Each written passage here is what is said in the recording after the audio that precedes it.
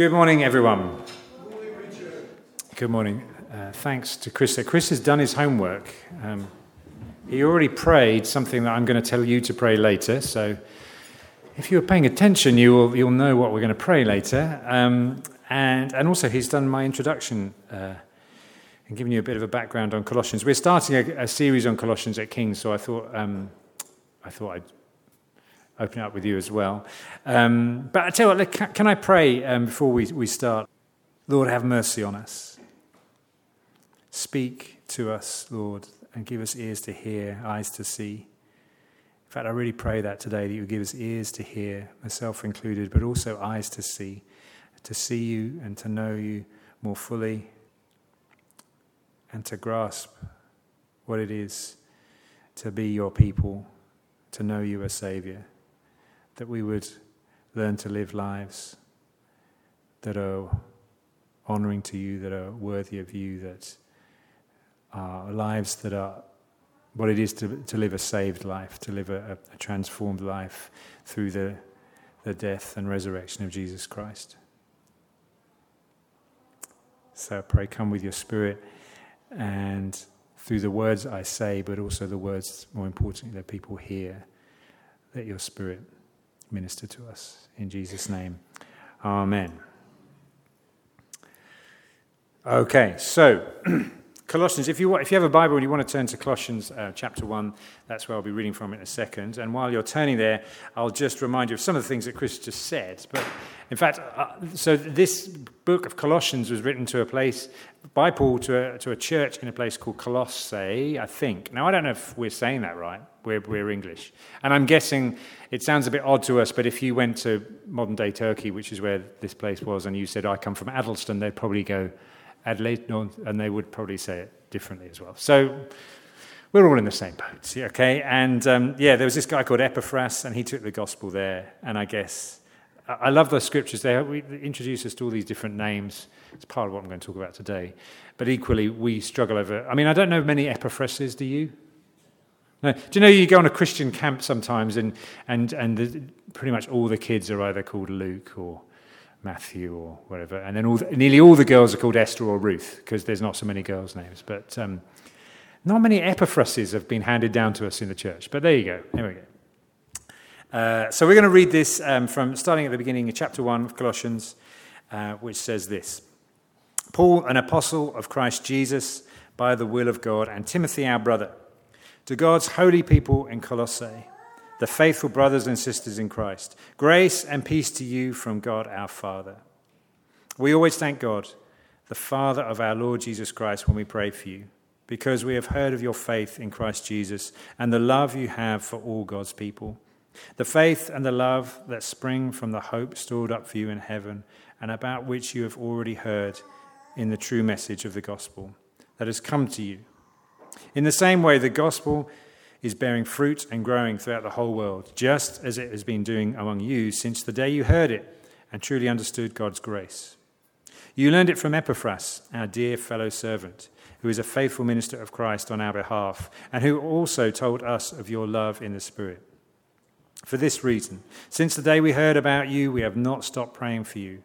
We continually ask God to fill you with the knowledge of his will through all wisdom and understanding that the Spirit gives, so that you may live a life worthy of the Lord and please him in every way, bearing fruit in every good work, growing in the knowledge of God, being strengthened with all power according to his glorious might, so that you may have a great endurance and patience, and giving joyful thanks to the Father who has qualified you to share in the inheritance of his holy people in the kingdom of light. For he has rescued us from the dominion of darkness and brought us into the kingdom of the Son he loves, in whom we have redemption, the forgiveness of sins. Okay, so our scripture's full of different genres of writing. There's a wide variety of different, I'm not going to go through all that now, but this is a letter. And this is a letter written by Paul. And if you've read anything by Paul, you will know that he just has sentences that go on and on and on. And if someone says, would you like to read something from Colossians, you're thinking, okay, yeah, that shouldn't be too bad. And you start reading, you say, where am I going to breathe? He just has so much that he wants to write and keep going and keep going and keep going. So there's a lot in what he says, always. But I'm just going to pick out a few things from the beginning of this letter, because it's a letter. And usually, if I was to write to Jackie, and in fact, we often email each other, it'd be, "Hi, Jackie," or "Dear Jackie," blah, blah, blah, blah, blah, blah, blah, blah, blah, blessings, Richard, or lots of love, Richard, or whatever. And she would maybe write back in a similar kind of way. But the letters here, this is a slightly different letter, because Paul starts off by telling the Colossian church who he is. So it would be like me saying, not "Dear Jackie," but like, "This is Richard talking." "Hello, this is Richard talking. You remember me. And also I send greetings from the King's Church." And then I might say something, and then I might say something about Jackie at the end, and it's just sometimes the wrong way around for us. But that's how letters are. But this is more than just a letter between one person and one person, like me and Jackie. Or this is actually a letter between Paul and Timothy to the whole of the church in Colossae. And then if you read the last chapter, I'm giving you a spoiler alert now, if you want to get to the end, you'll notice there's loads of people mentioned there. So-and-so sends their greeting. So-and-so sends their greeting. This person encourages you. Don't forget this person. And then I want to encourage this person. And so there's just lots of people involved. Or maybe it's we would call it an open letter nowadays. Or a leak from the Conservative Party or something. But anyway, these things happen. So this is a letter from Paul, as I say, and Timothy, and to the holy people in Colossae, the saints, some translations have, which is, we now call that the church. We are saints as God's people. I won't go into that now, but that may be of a shock to some of you, but that is. The brothers and sisters, we call that church now, but in those days I don't think they had a word for it yet. So they just called them each other the holy people or the saints. And why am I telling you this? Why am I bothering to go into this kind of detail? A, because preachers like to go into all these kind of details and it gives you something to say on a Sunday morning. But more importantly, I think what this is telling us is that our faith has always been, from the very beginning, what I would call a peopled faith. People are involved. It starts with the person, Jesus Christ, the foundation, the chief cornerstone of our faith. And on him are many, many, many named individuals living and breathing in a community of faith, living in the house of faith, the living temple, the family of faith, whatever you want to call it. These were real people. And if you were alive when this was written, you would, Epaphras, I met him the other day down the market or whatever. And all these people are real people. Real people. And it's important to grasp that, because our faith isn't just a set of abstract ideas that were written down on a piece of paper. Like we read this on a piece of paper now, and we can maybe pull these things out from the library. But that's not how it started in a way. The ideas of our faith weren't just abstract ideas that somebody dreamt up somehow, but they were ideas that were lived out in people's lives. Our faith doesn't come from a disconnected figurehead. We know that Jesus was a real person, born of the Virgin Mary, lived in a community, lived amongst the disciples. In fact, he didn't even sort of then go off and just do his own thing. He deliberately gathered. I mean, why? He deliberately gathered 12 disciples to be there at right pain. Well, if you ever lived in a community if you ever live in a house with other people, it's not easy. So why did he do that? Because it's important that we understand that this is working amongst people all the time. A peopled faith. Our faith comes from Jesus, the Son of God incarnate, not a mysterious, ethereal character. He had a name. He has a name. He was born. He lived. He died. He was buried, and he rose again. And his followers, they all have names as well. We know some of them: Peter, James, John, that lot. But also, we now learn some. If we dig in a little bit deeper, we find out about this guy called Epaphras and Tychus and Aristarchus. You really don't want to get that reading when you have all these names. There's other ones, Ignatius. I've been reading the epistle of Ignatius. St. Ignatius of Antioch was the disciple of John. So he was like one generation of, but he had a name. He was a real person. And if you go on, you can actually trace this back. Many, many real people sharing their faith who live real lives, real people. So our faith has always been a communal, peopled thing. And we are indebted, are we not, to the faithful followers from many generations who have shared the gospel and passed on the living faith of Christ. And I want to just give thanks for these first Christians, because it was not easy for these Christians. They lived a very, they lived under persecution.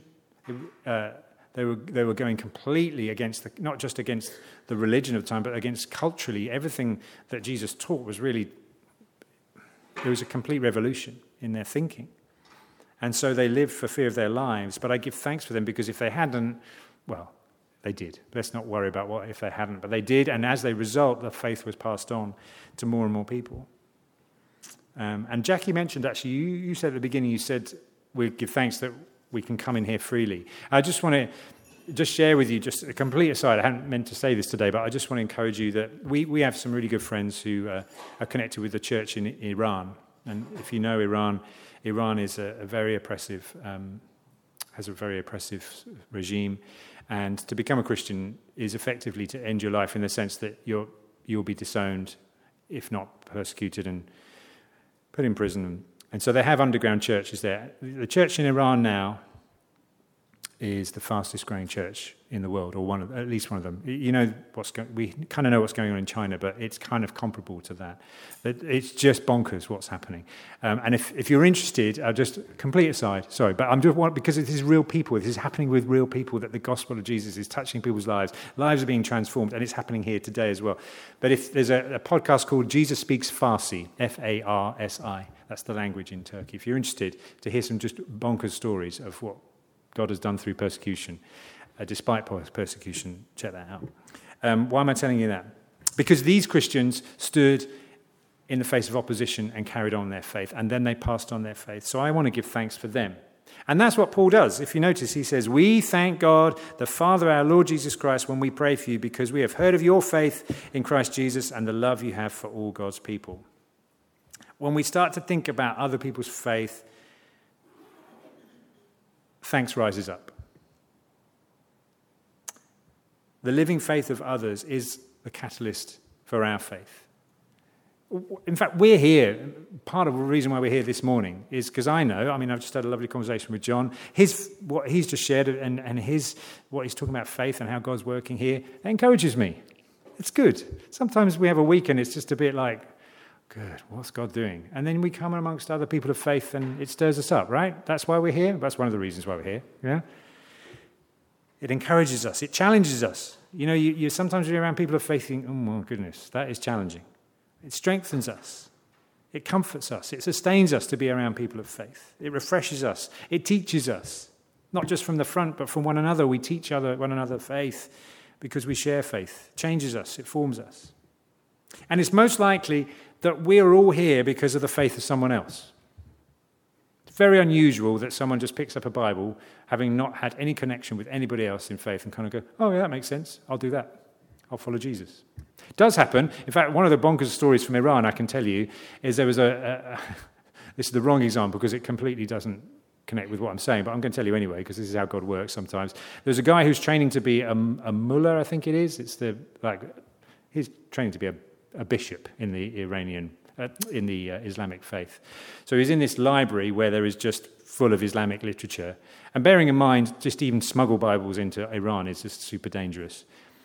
Our friends have translated the scriptures into Farsi, and they've distributed 2.5 million copies of the gospel in the last 20 years. Anyway, he's in this library studying to be a mullah.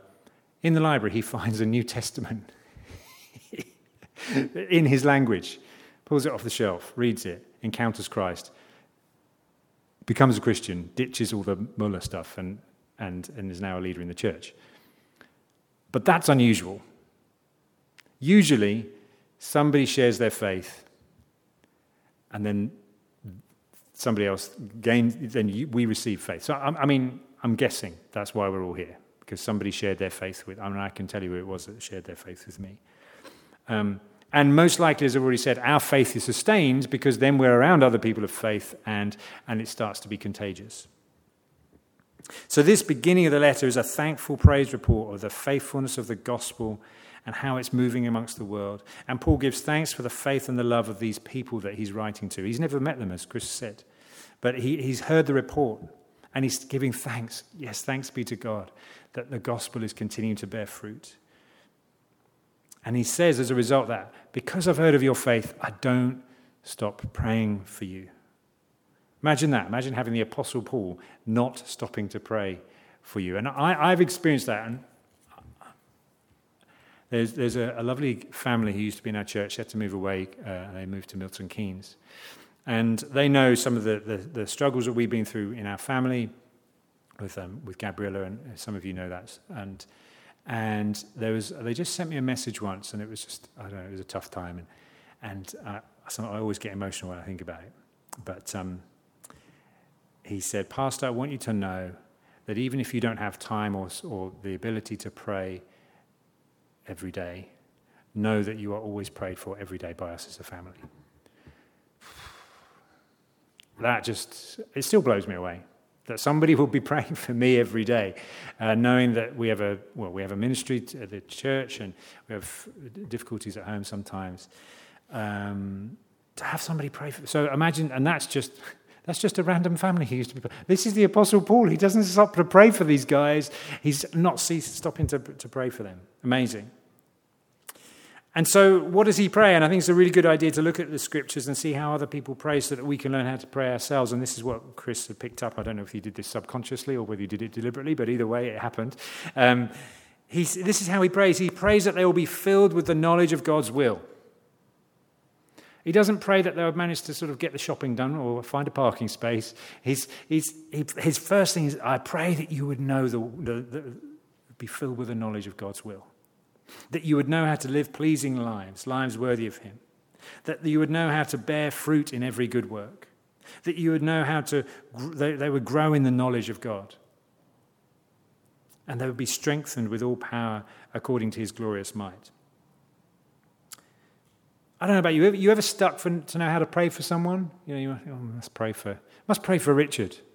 I'm sure you all think that. Must pray for Richard. Every time he goes, goodness, must pray for him. But if you don't know how to pray, then pray like Paul. Now, you don't have to necessarily learn these words word for word, but just get the essence of it. A lot of what he's saying, just know God. That's a good prayer. I pray that, John, you just know God. That's a great prayer. I pray, Chris, that you can live a life that's pleasing to the Lord. Wow, that's a powerful prayer. Yeah. I pray, Alison, you'll be strengthened in all of his power and his glorious might. That'll do. That's prayer enough. Yeah. Let's learn to pray like Paul. Learn the essence of his prayers. He's thankful for these Colossian Christians, but he realizes it doesn't end in that. He realizes that they're the beginning of their faith, or their faith is not the end of the matter, because he knows, probably through personal experience, that there's always more that they can know of God. There's always more that they can grow in God. There's always more of his power and his glorious might that they can experience. So he prays for them. He doesn't just look, oh, good, there's a church in Colossae now. Good, move on to the next town. No, let's just see the power of God working in their lives. And as that happens, he knows that the gospel will this, because that faith there in them will then continue to grow because they'll start sharing their faith. He's thankful for their faith, but he knows there's so much more. And so he contends for them in prayer. And so, in fact, if you read the last chapter, spoiler alert, this guy Epaphras, he says, he wrestles for you in prayer. What a great way to put it. Wrestles for them. So, I think as we read the opening of Colossians, it's an invitation to two things. I think it's an invitation, first of all, to give thanks for the faith of the saints around you, for the faith of the saints who've been with you on the journey, or maybe even started the journey with you back in the day. And having given thanks for them, it's an invitation to join in continuing to pray for them. We exist here, really, because we share with faith and we pray for one another. So I'd like us, if we have, I'm sure we have time. Is there a clock here? Goodness, preachers need a clock right there, otherwise we're going on for hours. Okay, got a little bit of time. Can we just take a moment? And I love it that the way we're set up because it's perfectly set up for this. And just with one another, let us take a moment to do what Paul does and give thanks. Can you name one person that you just like to give thanks for their faith that has encouraged you? Maybe the person who shared their faith right in the beginning with you. Somebody maybe who prayed for you. It's funny. My wife, we did this last week at King's, and I often say to my wife, tell me something I don't know. I used to say this a lot when we were first married. And eventually, after a while, she was like, oh, stop it. You know everything now. But just last week, she started sharing of some lady who used to pray for her, and I never even knew about. So it was a good exercise. So even if you think you know the person next to you, if you've grown up, this is my mum or something, you can still ask that question. Tell me something I don't know. It's a good question. Share somebody who is to give thanks for in faith. And then let's just take a moment to pray. Oh, what am I going to pray? It's written out for you. You don't even have to pray all of it. Just pray one bit of it for them. If they're not alive anymore, maybe you can still give thanks for them, but maybe then pray for the folk around us, that some of these things that Paul prays. So can we take a couple of minutes to do that? Let's do that. Go. Sorry. Don't interrupt too much, but I've got to go off. But I just want to, one final thing on this, actually, which just happened here, I think. I think actually sometimes it's good for the person, if possible, if they're still alive or you're still in contact with them, or maybe even you might want to go and find them now after today. If you've mentioned somebody in faith who's actually encouraged you or inspired you, maybe just let them know, because sometimes, it's good. Someone sort of like to call you up out of the blue and say, thank you for your faith 20 years ago and what you shared with me, blah, blah, blah, blah, blah. I think, if that's me, sometimes I have down days as a leader, and you just think, I just need to remember that I did actually have a good impact on this one person, And some of you, I'm very encouraged. You're very encouraging to me. I know there's a number of you that encourage me in that way. But there may be other people that you've mentioned today. You might think, actually, I'm just going to give so-and-so drop them an email or give them a call and say thank you for sharing your faith or encourage me in faith. Don't forget to pray for them. I'll leave you now. God bless you.